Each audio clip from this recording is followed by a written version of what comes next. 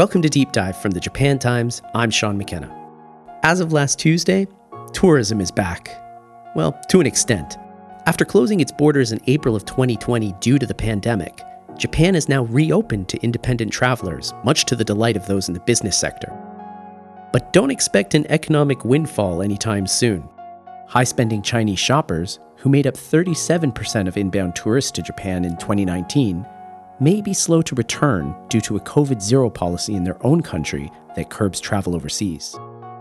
Still, those coming in from other countries are free to do so without special visas once again, and airlines, hotels, and restaurants are all hoping this can help their businesses rebound in 2023. Later on in the show, we'll speak more about the impact the border closure has had with Japan Times staff writer Will Fee. But first, to understand the ins and outs of the current situation, we'll talk to Japan Times news chief Kaneko Takahara about the border, where Japan stands right now with regard to COVID-19, and whether the appearance of a new strain of the coronavirus could possibly close the borders once again.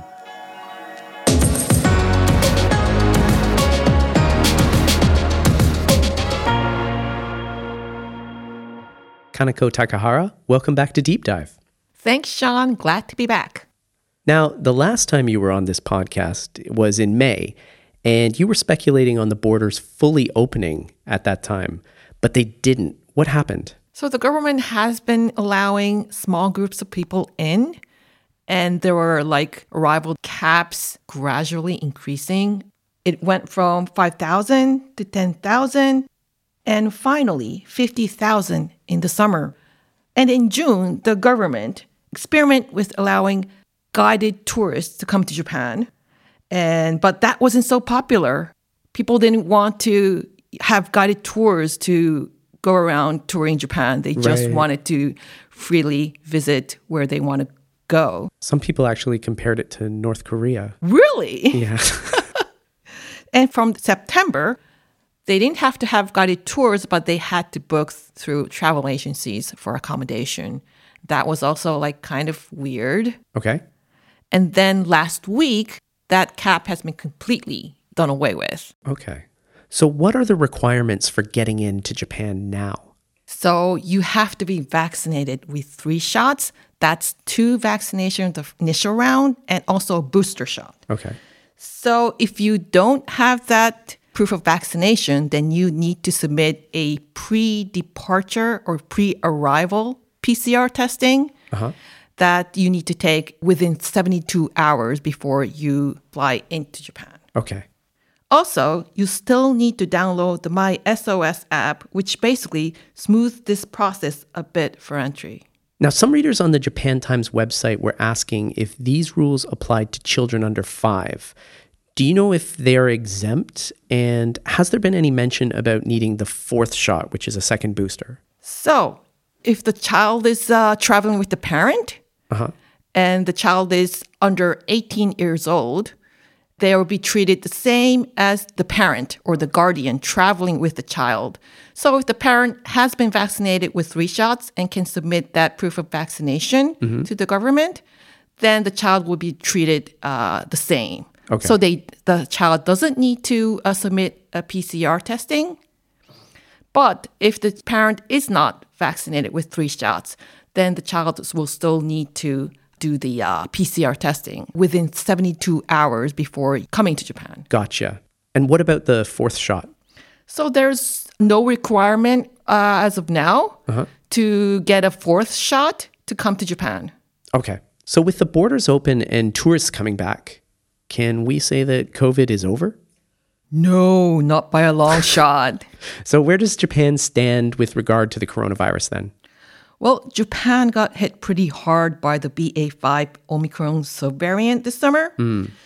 But total deaths still sit under 46,000. And more than 80% of the country has received at least 2 vaccinations.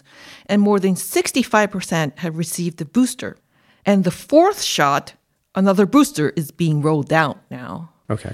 Also, the Japanese are still using hand sanitizer before they enter shops, and they're still masking. Okay, so the masking culture has actually led to a discussion over what to do if an overseas tourist, say, refuses to wear a mask at a hotel, right? But it's not illegal for people to refuse to wear masks in Japan, is that right? No, it isn't. I mean, but Japanese people, Japanese society puts a lot of priority on social etiquette and cohesion. Yeah. So a lot of people still wear masks in public transportation, buses, trains. On the street. On the streets, Yeah. yeah.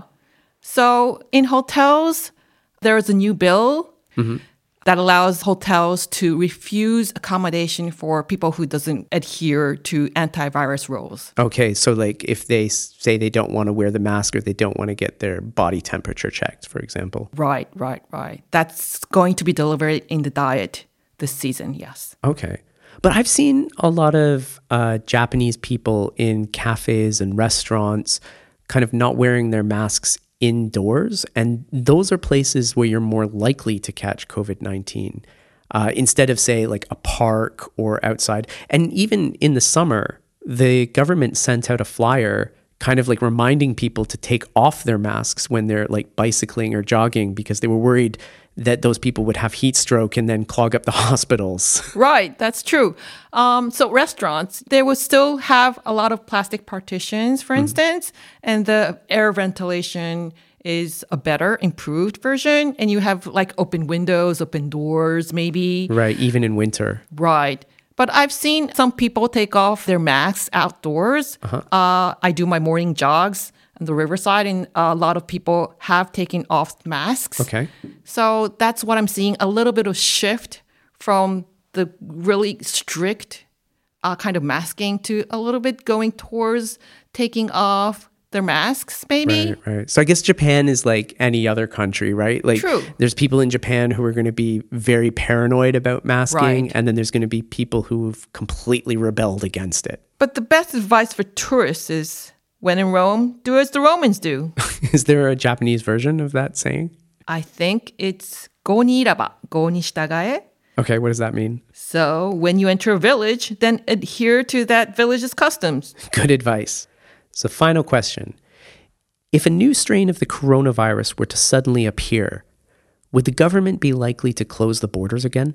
Well, the new strains pop up every now and then. So if there's a strain that's more infectious and that causes more severe symptoms, then yes, Japan may probably close its borders again. So I guess anything can happen when you think about it. So it's always just best to be aware of what's going on? Right. But the government definitely wants to rebound the tourism sector. Okay. Prime Minister Kishida has been saying that the government wants foreign tourists to spend more than 5 trillion yen in a year. Right. Okay. Foreign tourists spent 4.8 trillion yen in 2019 before the pandemic, right? Right. But that was including the Chinese tourists that went on like the big shopping spree in Japan. But they're not coming back anytime soon. So the big spending, that could be a little bit down the road. Okay. But the main kind of message here is that the government is not going to try to close the borders again. They definitely want the tourism sector to rebound. Gotcha. Kaneko Takahara, thanks very much for coming back on Deep Dive. Thanks, Sean.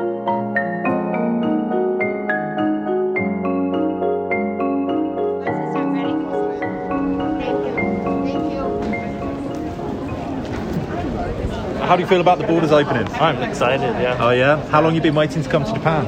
Since we were supposed to come for the Olympics in 2020, we couldn't. So waiting all that time? Yeah. What you're hearing there are the sounds of tourists arriving at Tokyo's Haneda Airport on the first day that Japan fully opened borders to travelers from overseas.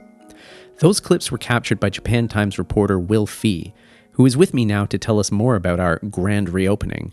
And it's his first time on Deep Dive. Will, welcome. Cheers, Sean. Thanks for having me. Will, can you describe to us what you saw last week at Haneda Airport, maybe in just 3 words? Sure. For me, at least, it was quiet, subdued, maybe a bit underwhelming, which are all a bit the same, but that's how I found it. What were you expecting going in? I had no real idea what to expect. Some news outlets in Japan have reported that it was really busy, so it could have just been a matter of what flights were or weren't coming in when I arrived. When I was there, though, there weren't really that many people. It was just me, a cameraman from one of the big TV stations, and another couple of reporters there trying to get interviews. Okay. And for a long time, when I was there, the only people coming through were kind of pairs and mostly Japanese people. And each time someone came through the arrival gates, the cameraman next to me was kind of like, he was waiting for the shot of people coming in from Finland. Right. But yeah, it really wasn't like that. It was mainly business travelers, actually. Okay. Could it be that like many people overseas just haven't been on the edge of their seat waiting for Japan to reopen? Or is it that the middle of October isn't peak travel season? Yeah, true. And the people who are coming at the moment might be more likely be coming from South Korea or Taiwan or elsewhere in East Asia. And of course, Chinese residents are still dealing with their own COVID-related travel restrictions. Right, so they can't come in. Yeah, exactly. I did speak to one arrival, though, an Italian traveller coming via Finland from Copenhagen. He just happened to have a month off work before starting a new job. And when he started searching for flights, he found that Japan was accepting tourists again. So he booked a ticket for the next day, which coincidentally brought him here on the day of the border opening. Actually, at the airport in Copenhagen, they didn't want me to depart. Really? To Helsinki, because they said, oh, you need a visa. And I'm like, yeah, technically now I do. Right. But when I land, I would not need a visa, you know? Right. And that was the kind of person that I thought was going to be coming in on the day. Right, so kind of like lucky. I have a friend who lives in the Philippines, and he told me he bought a ticket as soon as the border announcement took place. But he's going to come in December to go skiing in Hokkaido. So do you think that things could get busier over the next few months? Yeah, possibly. I mean, I put out a Twitter shout out kind of asking people who were coming in the first couple of weeks to kind of share their experience and any difficulties that they might have had. And the people who did reach out to me to share their stories said that generally they're arriving at later dates throughout the next few months and into the new year, particularly for the start of the ski season. One tourist I spoke to who will arrive over the next few weeks said that just booking a flight was like looking for hen's teeth. That was the phrase that he used, given the scarcity of the flights available and in some cases the highly inflated prices. Okay, this brings up an interesting question. Do you think it's going to be difficult for those of us living in Japan to maybe book tickets to our own homes this holiday season? Like, are the tourists buying up all the seats? I think that really depends on whether or not you're up for spending a lot of money. There's a whole mix of factors that anyone living in Japan should consider before planning a trip home. So first of all, there's the low value of the yen. The yen was trading at approximately 105 to the US dollar as recently as February. Okay. And ahead of the borders reopening, it hit a 24-year low at 146 yen to the dollar. Right. That's largely due to the Russian invasion of Ukraine. And it's the dollar that's getting stronger. However, the yen isn't doing too well against the euro or the pound either. Okay. And the weak currency in the Russia-Ukraine conflict also affects us in the form of inflation. Japan buys a lot of goods from overseas and is having to raise prices here. So people here are seeing their cost of living rise quite considerably. They may not be up for taking that trip to Hawaii in December, for example. And then finally, Japan's airports and airlines are kind of out of practice. Do you remember the travel chaos that hit North America and Europe this summer? Yeah, I was actually in Canada. There was a sudden demand in travel, and that led to problems because of pandemic furloughs and layoffs. And that led to staffing shortages, which led to canceled flights, long lines, lost luggage. Right. So the airline industry here is set up for a similar situation. And we've seen reports that hotels have also been hit with logistical problems. As a result of all this, and I'm no travel expert, but I'm thinking it may be better to lay low in Japan for the holiday season if you're already here. On the upside, our borders are open and the yen is weak. So instead of going home for the holidays, why not get mum and dad to come visit you here instead? Yeah. Another thing that might entice locals to stay put is this national travel discount program.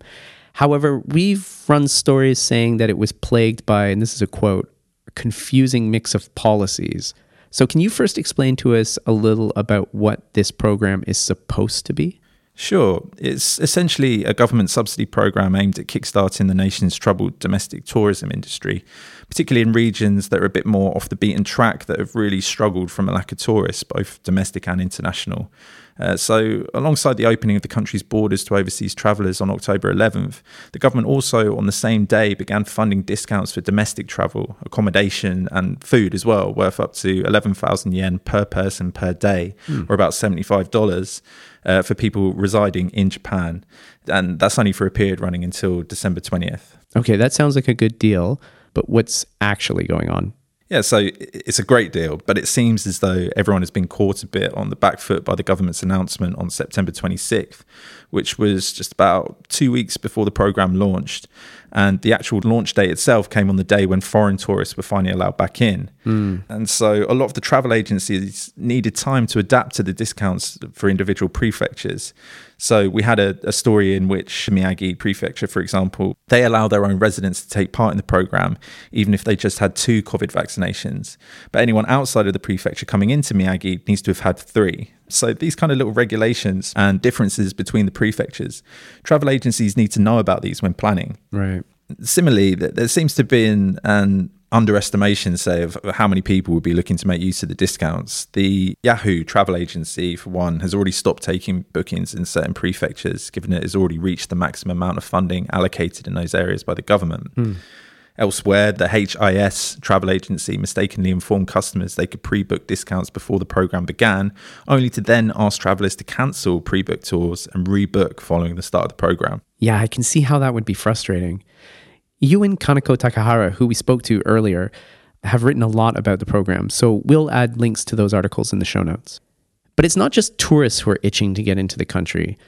You wrote a story about couples who were being kept apart because of the border policies. What was keeping them from reuniting? So, yeah, these were people who were in committed relationships, but who were not, say, technically married.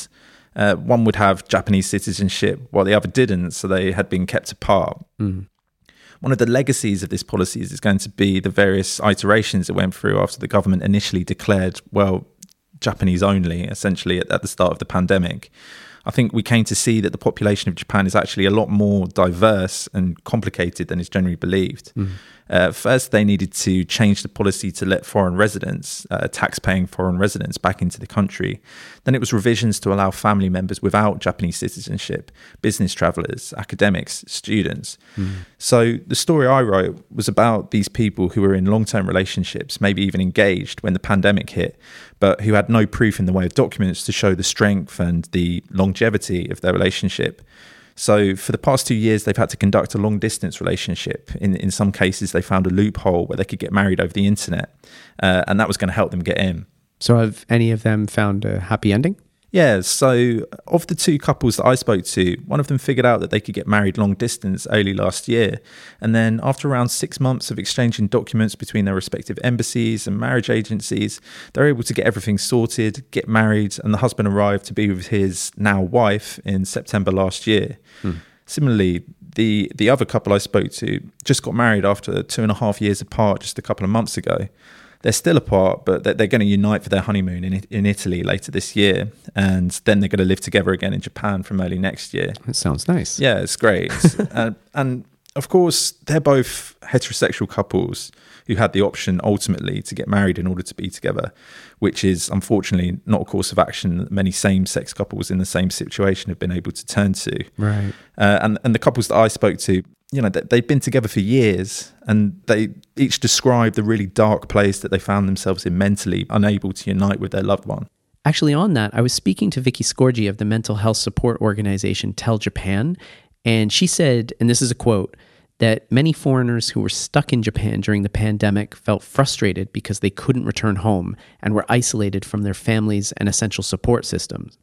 On top of that, many were also confused about what support was available to them, particularly with regard to financial assistance, and they struggled to keep up to date with the changing situation in Japan. She also stressed that it was an especially challenging time for foreign students studying here. Absolutely. I think that's accurate. It's been an incredibly isolating period for a lot of people. For newcomers, Japan can be quite difficult to navigate at the best of times. You often receive official documents, tax bills, pension service information, etc. That's all pretty essential for living and working here, but it's all in kanji, the Chinese characters, and not even fairly simple kanji, but hardcore chains of kanji that even after years of studying can leave you feeling pretty stumped. Yeah. So throughout the pandemic, despite the deluge of information that was out there, it was for many overseas residents extremely difficult to access. This was a problem that had been acknowledged officially even prior to the pandemic. And there were attempts, particularly in the build-up to the Olympics, to try to make the most essential information available in at least English, if not Mandarin Chinese and Korean and often Southeast Asian languages like Indonesian and Thai as well. But I think that for those foreign residents who stayed in Japan throughout the pandemic, it really hammered home some of the more difficult aspects of being here. For example, Sean, you were here during the pandemic. So was there any time that you felt you couldn't leave because of COVID policies? Yeah, so I don't have permanent residency. So for a while, if I left Japan, I wouldn't be able to get back in. But luckily, I didn't have to leave Japan, though. Yeah, and that's great. But obviously, for some people, they weren't so lucky. And I imagine you, like myself, were thinking at certain points, what if something happens at home? Like, what if one of my parents or anyone I care about gets sick while I'm here? What do I do? And the pandemic really made that feeling of distance that bit more oppressive. And I'm sure there were tons of people who simply decided, okay, like, this is too much. I need to go home. Yeah. And then I guess ultimately, I think long term, that's actually fairly damaging for Japan and its overseas reputation. And that could be pretty serious for a country that has problems like a rapidly aging population, depopulation in its rural areas, and a severe labour shortage, things that will surely necessitate a relaxation of immigration restrictions at some point down the line. If you have a community of non-Japanese people feeling like they've not been necessarily treated considerately, there's the possibility they'll eventually go home and spread the word that this isn't the place to be. Well, Will Fee, thanks very much for coming on Deep Dive. My pleasure. Thanks for having me.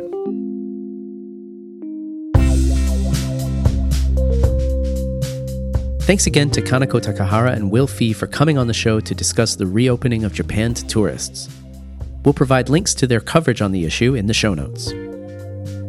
Elsewhere in the news, during my chat with Will, you'll recall him referencing the slide of the yen. Well, the yen hit a new 32-year low at the end of last week at 148.86 yen to the US dollar. Bank of Japan Governor Haruhiko Kuroda said Saturday that he will stick with a strategy of monetary easing to support the economy. And if you're a tourist coming to Japan, here's something for your itinerary.